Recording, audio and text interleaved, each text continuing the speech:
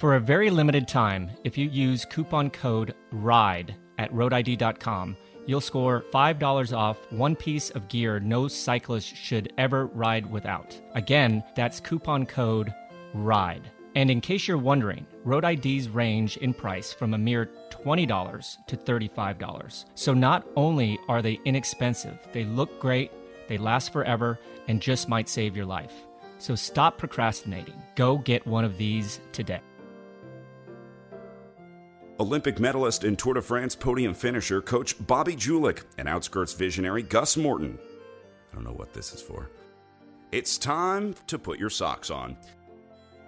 Hello, everyone. Welcome to Put Your Socks On. I'm Bobby Julich, and as always, I'm joined by my trusty co-host, Gus Morton. Today, we're talking about Stage 20 of the 2019 Tour de France, from Albertville to Val Thorens. It was normally supposed to be 130 kilometers, but due to weather conditions, it was shortened to a 59.5 kilometer, basically, team time trial. So here we go.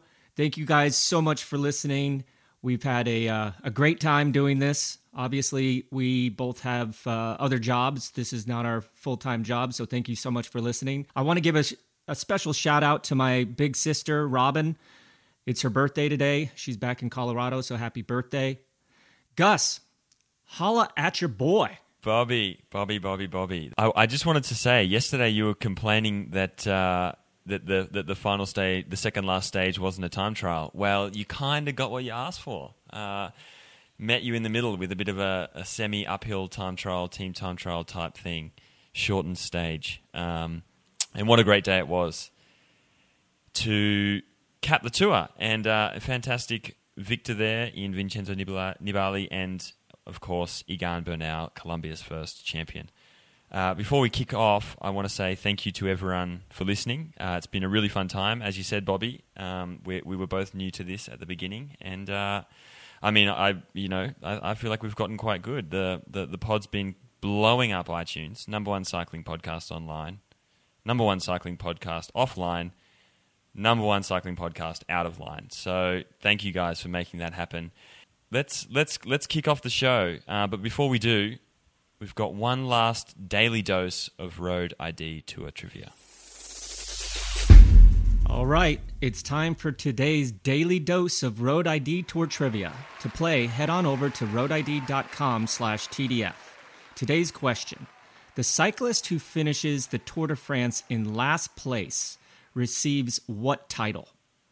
Go to roadid.com/TDF to answer this question and score a chance to win today's daily prize, which is a Garmin Edge 830. One lucky winner will even take home a $10,000 BMC shopping spree. Again, that's roadid.com/TDF. Mate, today's stage, after yesterday's drama, they very also quickly annulled the full stage today and made it a shortened 60-kilometer.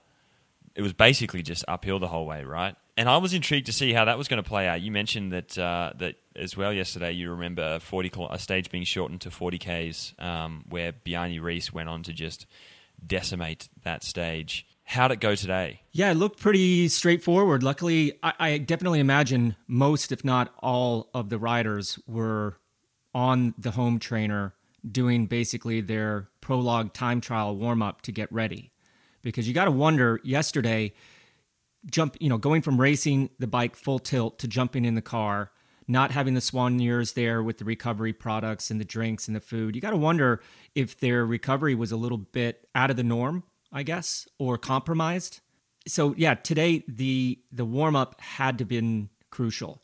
Luckily, they started off kind of on the flats there, so they didn't go straight uphill like we thought they were going to do. They had a little bit of flats before they hit the climb.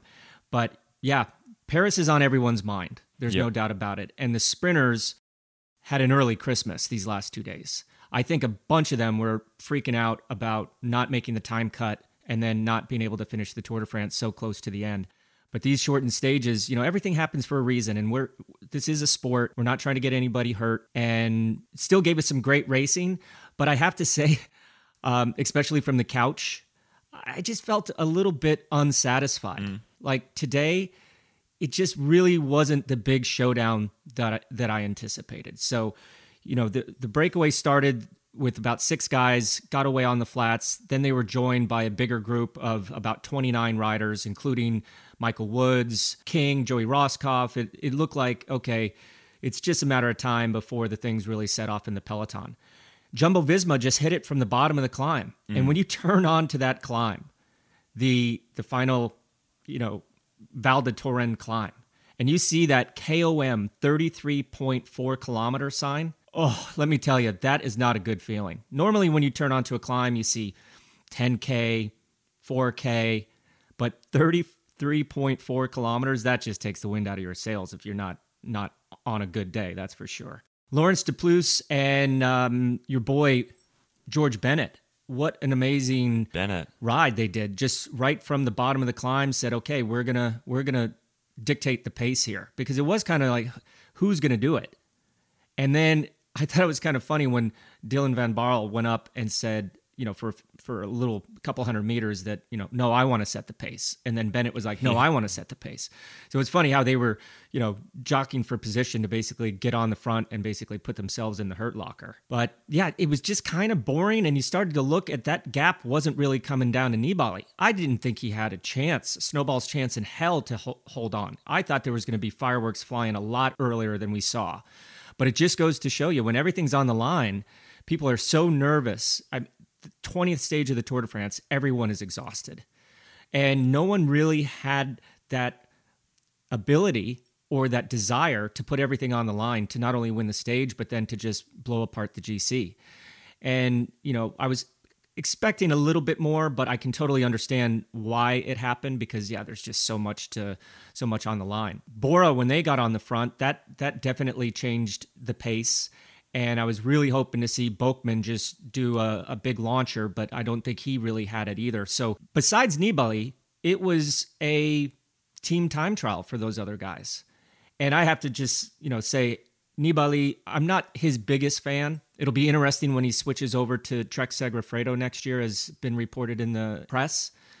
But I have to just give a total shout out to him and his effort. He started this tour on the back foot, coming off the Giro, the disappointment of losing the Giro. He was finished second place. You saw from day one, he just kind of had CBF. He wasn't totally on it, but day after day, he never gave up. He was going into the breakaways.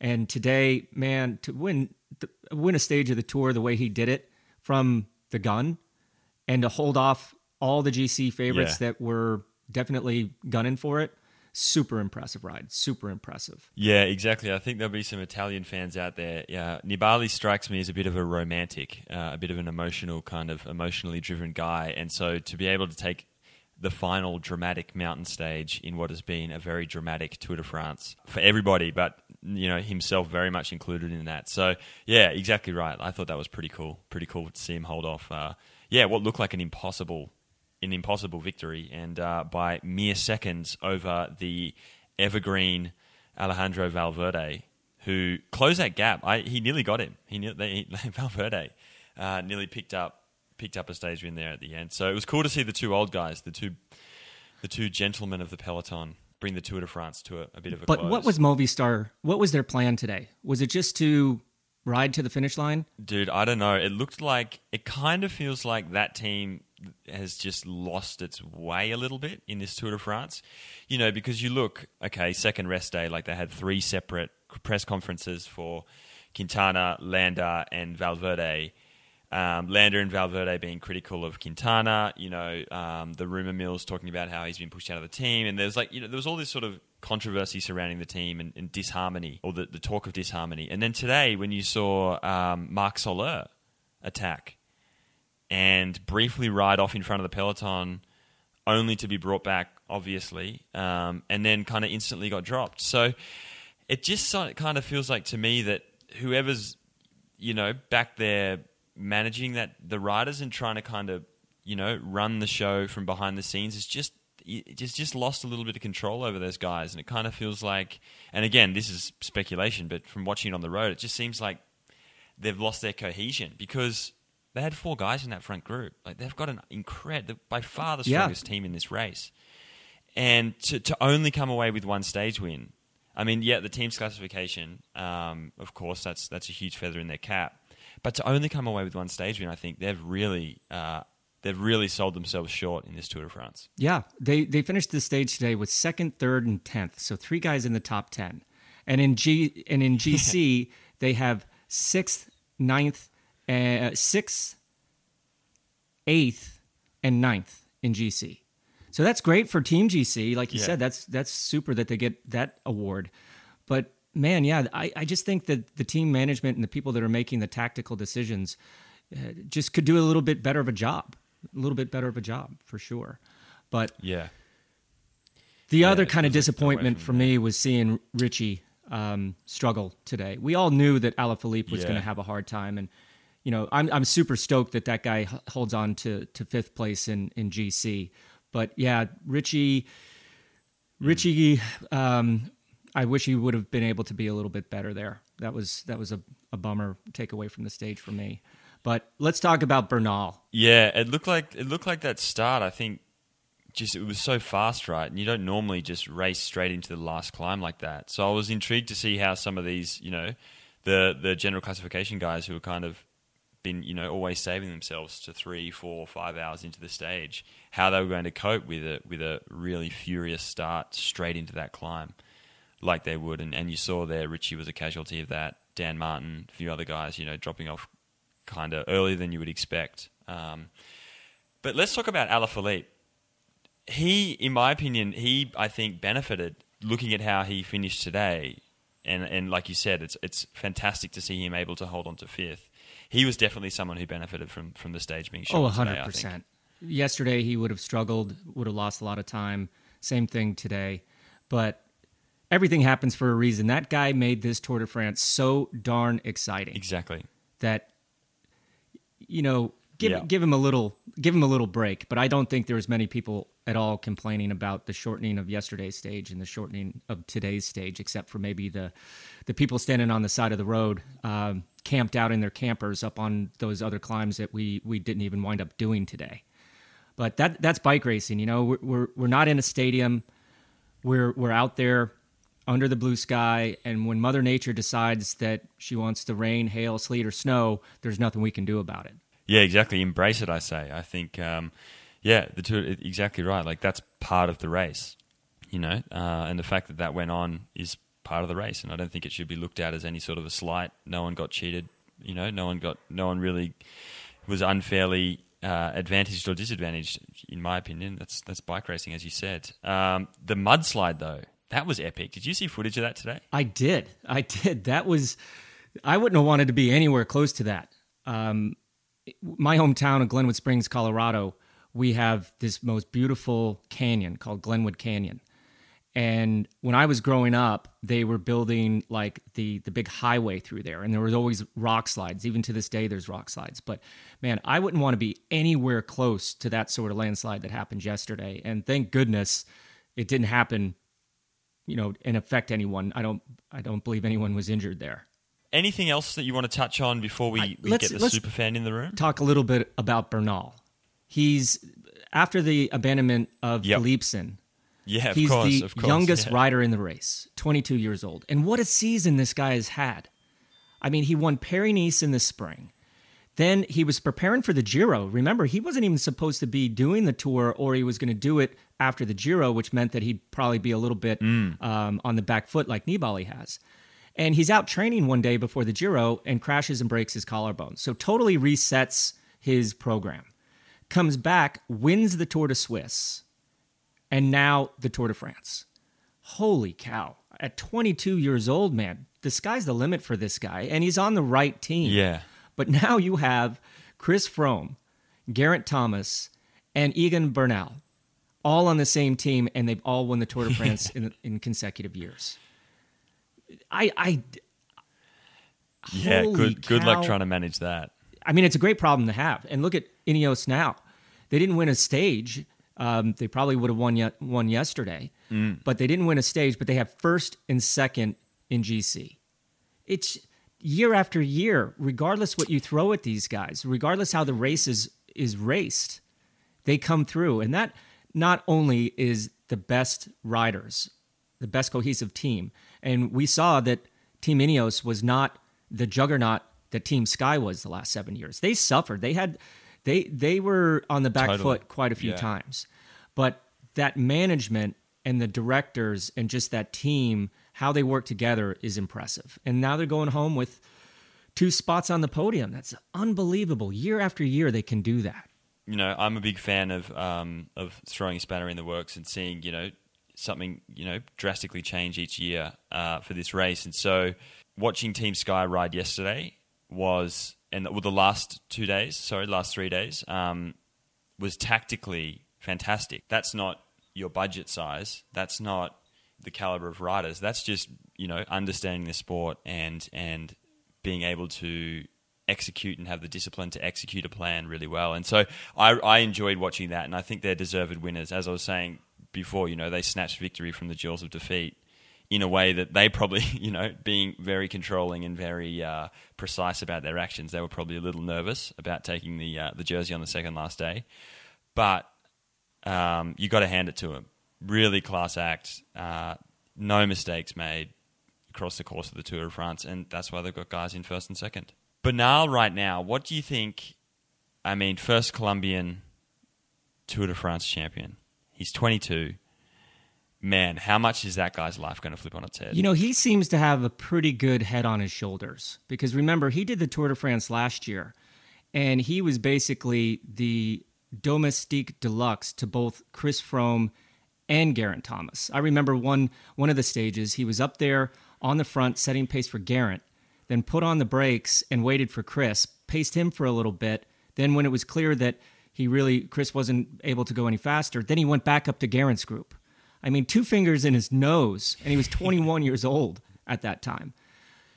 Colombia, I had the honor of being able to go down to Colombia with George Hincapie about a month ago to do a Gran Fondo down there. And in retirement, I love doing Gran Fondos. I really enjoy it a lot. And down there, I could not believe how cycling crazy that country is. I mean, you hear about it.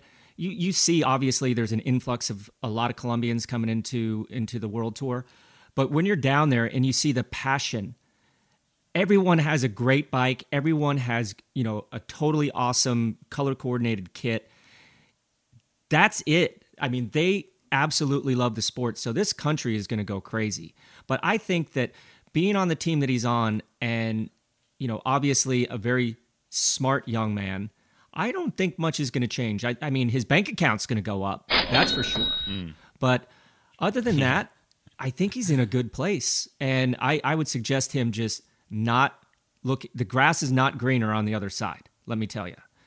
He needs to stay where he's at with the group, with the support group that's surrounding him right now, and just develop and enjoy this sport. He could be a multiple tour winner. And I hate saying that, like, oh, he's going to win 5 tours or 6 tours, but let's face it, he's got everything lined up. The only problem is he has 2 teammates that want to have the same objective. So there'll be some interesting meetings over the winter this year when they're discussing race programs for those 3 guys. Yeah, absolutely. But he has the world, at least the cycling world, at his feet right now, and it's going to be really exciting to watch him over the next few years.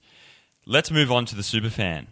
One final question from our favorite fan, Superfan of the people. What do you got for us today? Well, guys, it's been great. What a big day for Niebs.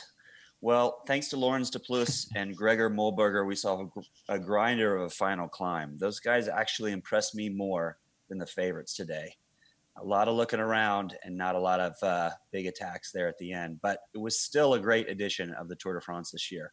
Do you think that was down to it being an ideal course layout, or Chris Froome's absence and Team Ineos's relative weakness next to years past? Or is everyone just on such a higher level? Has ASO finally stumbled on the right formula with the team time trial, a big first block before the first rest day, and then the shorter stages with some serious elevation at the end of the last week? What do you think led to this year being such an interesting race up until today? Oh man, there's a lot to discuss right there. Let's call a spade here. Chris Froome apparently was on the form of his life. And that says a lot because, what has he won? 7 Grand Tours? But his personal coach told me that he was on the form of his life. And then he had his accident. So no doubt, Chris not being there gave a different spirit, a different air to the tour. All of a sudden, everyone said, hey, Chris isn't here. Geraint has had a hard year. Bernal we don't know about, but everyone seemed to be much more motivated. And I think a team's success like Team Ineos over the years has driven other teams to be better. Look at Jumbo-Visma. Those guys rode an amazing Tour de France. From day one, they were on the front winning stages. And I thought halfway through that maybe they didn't bring enough mountain support. I was totally wrong. Laurens de Plus, baller. George Bennett, baller. Yeah. Steven Kruijswijk, now going to be on the podium of the Tour de France. We had a great tour, no doubt. And I do believe that the Tour de France organizers, the guy who looks at the courses and designed the courses, did come up with a great recipe. But the riders make the race. And the characters that we saw, especially Alaphilippe, adding his hot sauce to the tour this year, that's what made the difference. You could put these guys on Zwift or on a flat road, and it really boils down to the riders. So for me, I think, of course, the dynamic without having Chris there changed a lot, gave a lot of people more morale. But this sport is getting more and more professional, and people are doing the right things because they see how some of the best teams in the world are doing it, and they're emulating that as well. So, everything that you mentioned played a factor, but the riders were more prepared and just ready to race, and that was fun to watch. Yeah, I think you're exactly right. Like, I think that, of course, Alaphilippe injected character to the tour that the tour's been dying for, like the kind of the people's hero. As you said, I've just lost my train of thought there.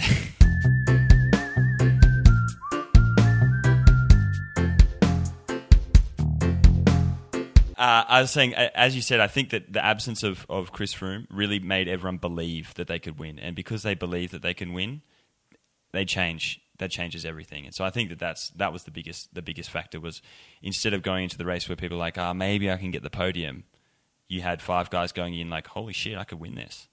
And that, I think, makes a big difference. Yeah. And the Tour de France is the Tour de France for a reason. It's like a Super Bowl every day for 21 days. There's no other race like it. And when guys dropped out of the GC contention and then pivoted and started hunting stages or hunting KOM points, you wouldn't really see that. When guys break ribs in any other race, they're a la casa. They're going home.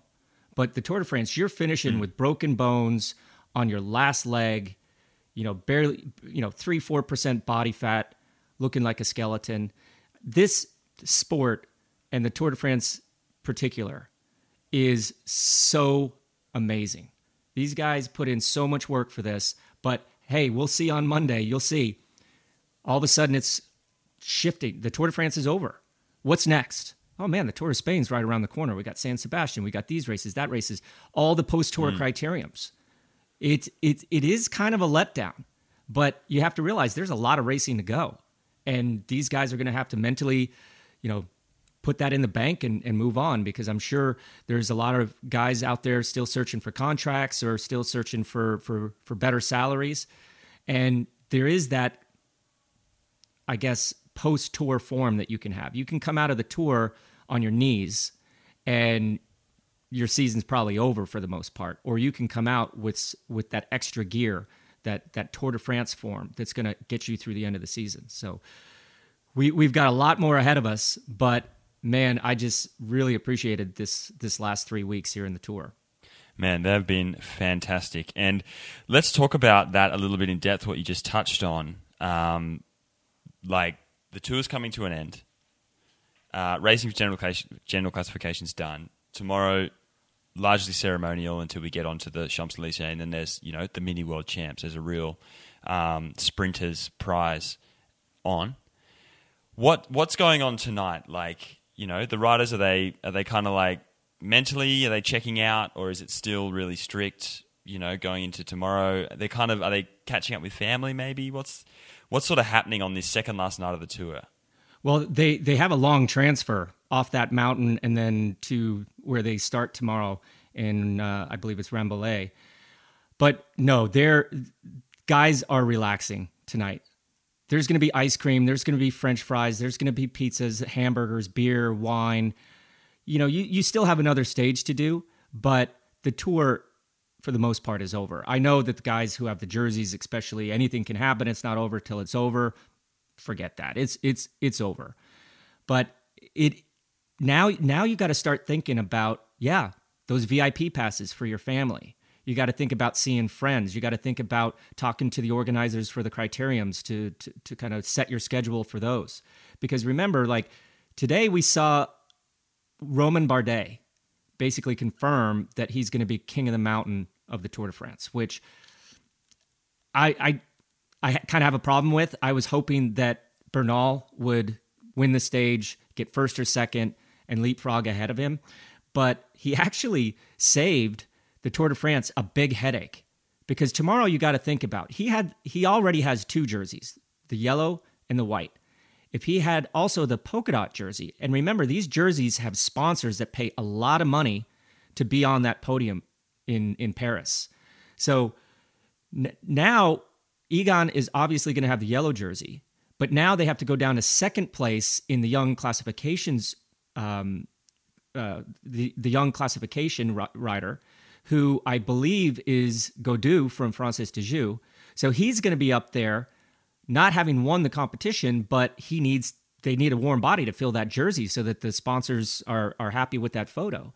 And then it could have been the same thing with, they'd have to find somebody else to be up there because he could have won the King of the Mountain jersey. So he actually made the ASO's life a little bit easier there by not marking any points. But yeah, right tonight, I can imagine they're already eating a couple hamburgers. They're letting their guard down a little bit, but there's still, a lot of racing left and a lot of things to do. After the stage tomorrow, it's not like you just go back to your hotel. You have to, hang around, do the podium presentation, do the lap of honor, and then it's always going to a sponsorship dinner. And, these guys are starving. You go there and to these dinners, and the food is not the kind of food that you want. So hopefully their wives are, going to McDonald's or, some fast food joint and getting them a big, sack of food so they can just woof that down, because you're not gonna eat very well at those dinners. It's banquet food. And then the party starts. So imagine these guys have been just on the gas. Everyone needs to let a little bit of air out of the balloon. They're, nowadays with text threads and everybody on social media, they all seem to kind of meet up at the same place after the sponsorship dinner. And you'll see guys staying up until 4 or 5 in the morning, which I could never do. I was so exhausted after the tour. I could just never do that. But going and throwing back a few beers and having a couple drinks and celebrating your Tour de France, especially if you win, I can't imagine what that party will be like in Paris, because that's Ineos, they're a pretty strict team, but I can imagine that they'll let their hair down a little bit tonight or tomorrow night. Yeah, and then after that, right? So there's all of the, the next sort of 24 hours, 36 hours is going to be pretty intense for these guys. And then is it Monday morning, you're just up, taxi to the airport, plane home. Then what? Like, what's the come down like? What's the, when you get home and you sort of, you're forced back into the real world, you're out of the bubble. What's that process? You got to like wash your own clothes, you got to make your own food, that sort of stuff. Like, how's that for you? Well, you got to think about the wives and the families, right? So they all come up to Paris because it's quite a spectacle. My wife always wanted to stay up there a day or two and walk around Paris. And in theory, that makes sense, right? Hey, I'm going to go to the Louvre. I'm going to go to the Eiffel Tower. I'm going to go shopping. And I tell you, I disappointed my wife year after year after year, because when we did stay that next day in Paris, I was a sleeping tablet. There was no way I was walking around anywhere. I told her, I said, listen, you should get a wheelchair or one of those little electric carts, because I'm not going to be able to walk around. Because remember, when these last 3 weeks is probably terrible for your bone density, actually, because you're never supporting your own body weight. And after 3 weeks in the tour, you're going to go walk around for, I don't know, 5 or 10K trying to get around Paris. Oh, no, thank you. That there's a lot more things I'd rather be doing, and that involves sleeping. And then the next race, like there's like, as you said, you got the post-tour crits. Do they kick off straight away? And can you even think about racing? Are you just like, when you get out of the tour, you just like looking at your bike, you're like, fuck that? Or are you like looking at your bike and you're like, yeah, I guess I could just throw the leg over and start training again on Tuesday and get back into it? Believe it or not, the criteriums start the next day. What? You're going to see Really? Sagan and Bernal and Bardet, the guys that won the stages, the guy that was Lanterne Rouge in the Tour de France. These guys are all invited to the criteriums, and it's all about the Benjamins. These are not real races. They're kind of like agreed upon of, how the race happens, who's on the podium, et cetera, et cetera. Not to say that they're just a walk in the park, because they're still pretty hard. But it is actually, it's hard to believe that guys racing for 21 days are going to go and race for another 7. But, they're making $5,000 to $25,000 per to go and do these things. So they're going to do it. And it's actually a pretty good taper down. You see, I remember Laurent Jalabert, for example. He would, win a stage of the Tour, the King of the Mountain jersey multiple times, and then he'd just go rip off like 5 criteriums in a week, and then go and win San Sebastian the week later. So it's actually not bad to kind of keep that focus a little bit. Sure, you're only doing an hour and a half or 2 hours, but you're keeping that a little bit of that intensity. You're kind of tapering down out of the Tour. Because if you go home from the Tour and you basically go to the beach and don't ride your bike for 5 days and drink beer, it's kind of hard to get going again. But yeah, it's on to the next one, And sure enough, there's going to be a classic coming up. The third Grand Tour of the year is right around the corner. So it's a brief reset, and guys deal with it in different ways. I don't think there's one right way and one wrong way to do it. But yeah, there's a lot of racing to go, and you just got to talk to your coach and look at your program, and it really comes down to your mentality. Are you totally tapped out, or do you have a little bit more left in the tank? But right after the Tour, you definitely have to be careful with your workload. What was your favorite end of season race post tour? What did you most look forward to, or were you usually like, okay, I'm starting to think about the following year? I really looked forward to San Sebastian. That was a beautiful race, very, very difficult race. And back when I was racing, I remember there was a World Cup race called Grand Prix of Zurich. That was another kind of objective. But for me, normally the Tour de France was kind of like the peak of my year, and after that it was like, okay, let's see if I have some Tour de France form left for about a month or so. But then the wheels fell off most of the time. I could never really get going again, and either head to the Tour of Spain or just really kick butt in any of those late season races. So for me, it was definitely a downhill slide. But I really enjoyed after the Tour was a stage race called the Anico Tour. And I think they've changed the name of that now. I forget what it's called. In the Belgium, Holland, Luxembourg, Benelux area. And that was kind of like an objective, was like, hey, the Tour is over. Everyone's tired. If I keep my head on and recover, we do team time trials, 2-man team time trials, myself and Jens. We do some criteriums, do a couple training rides. But let me just tell you, training after the Tour is very, very difficult. I'd rather go to a race and ride the race or race the race than go out and go training. It's so difficult to go out and do 4, 5, 6 hours, especially with any intensity or specificity after the tour, at least for me. Yeah, man, I can imagine. Before we get on and talk a little bit about tomorrow's stage, I just want to ask you about this year's tour. Favorite stage, standout athlete, and standout moment? For me, it was Julian Alaphilippe winning the time trial. That, when he won his first stage, that was kind of expected. That was a perfect stage for him. But him winning the time trial, that stood out to me. That was such a shock, such a thrill. And for him to win that in the yellow jersey, it doesn't get much better than that. What is your standout moment?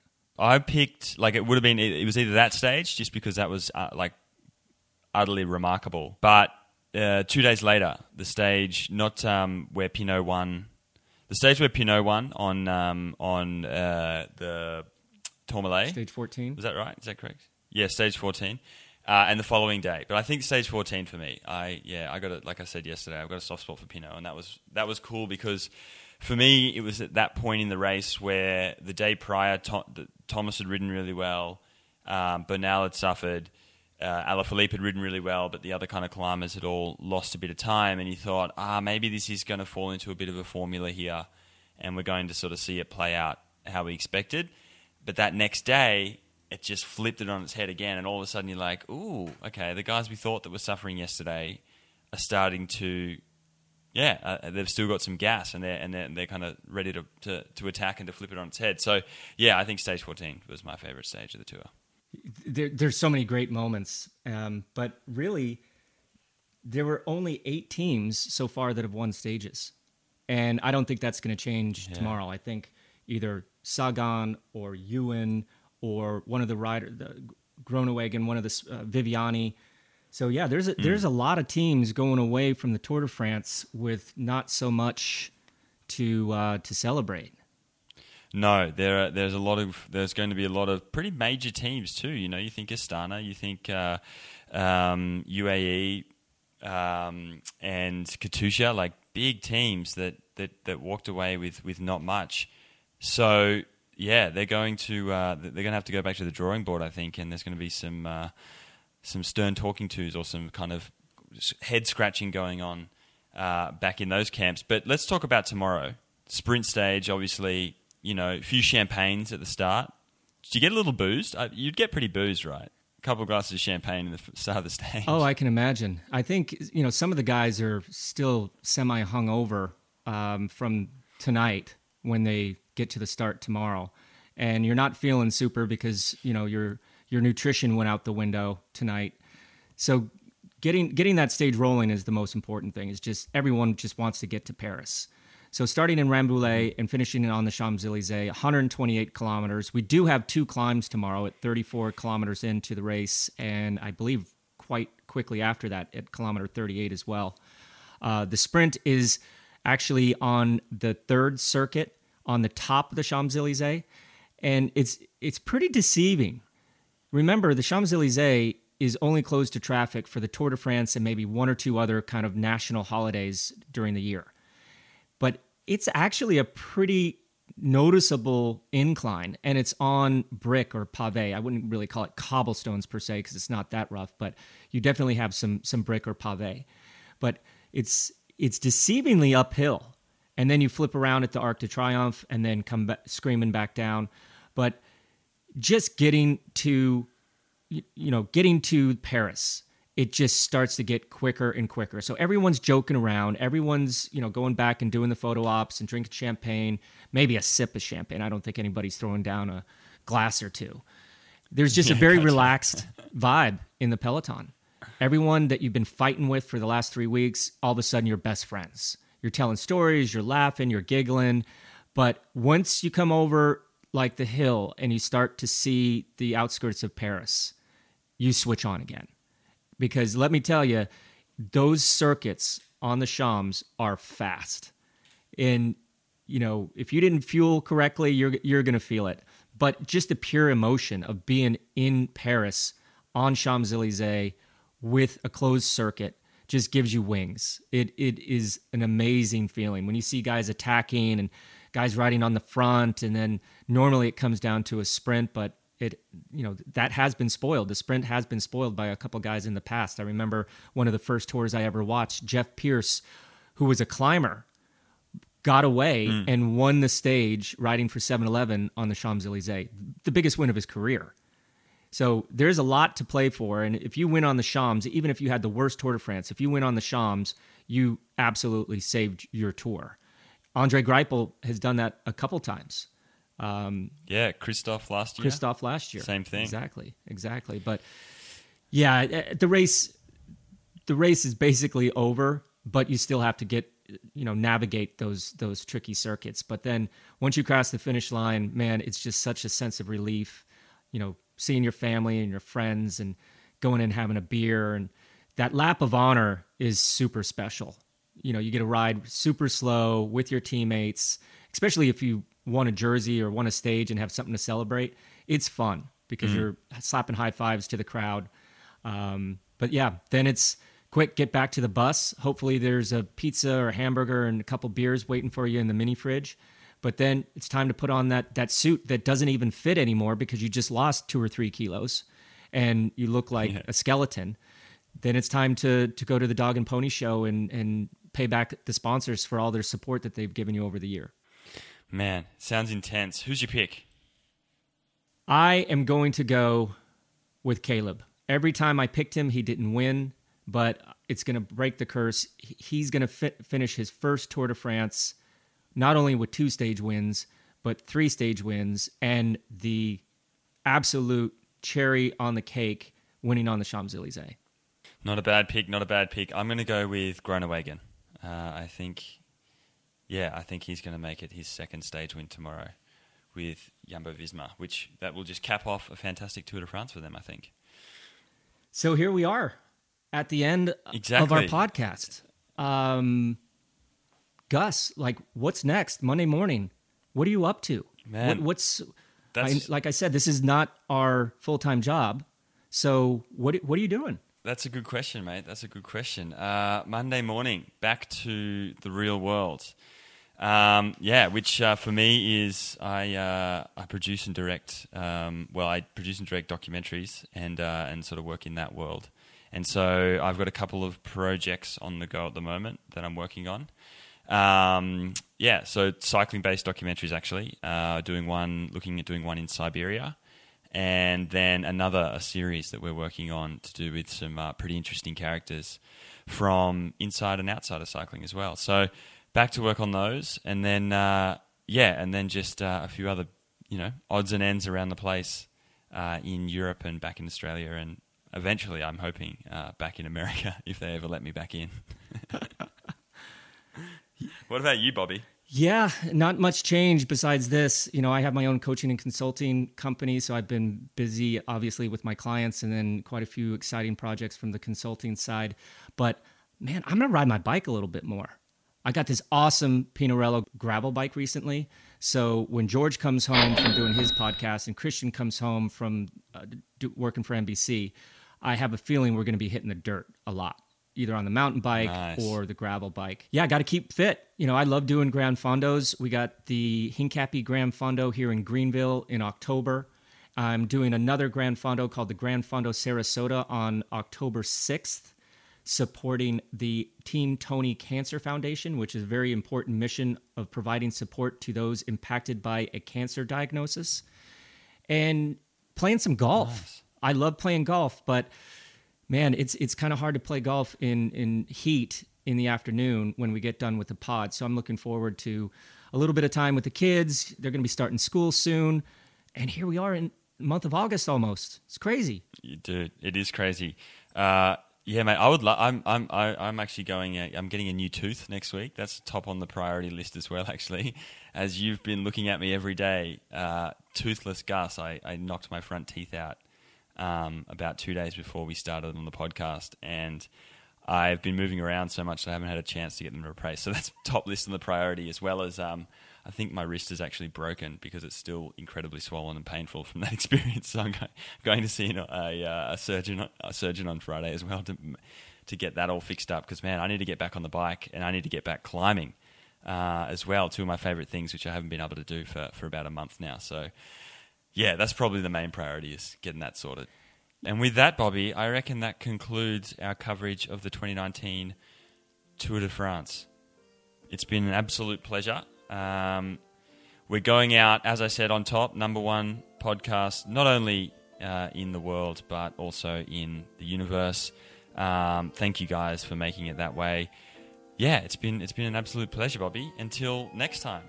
It has been a blast. Definitely an experience. Never thought I'd be doing something like this, but I love cycling. I love the Tour de France. And thank you, all you listeners out there. Just remember one thing. No matter where you are, if you're in the dirt, on the road, on the aqua cycle, just don't forget to put your socks on. Ciao. The aqua cycle. Nice show, guys. Well done. That was riffing.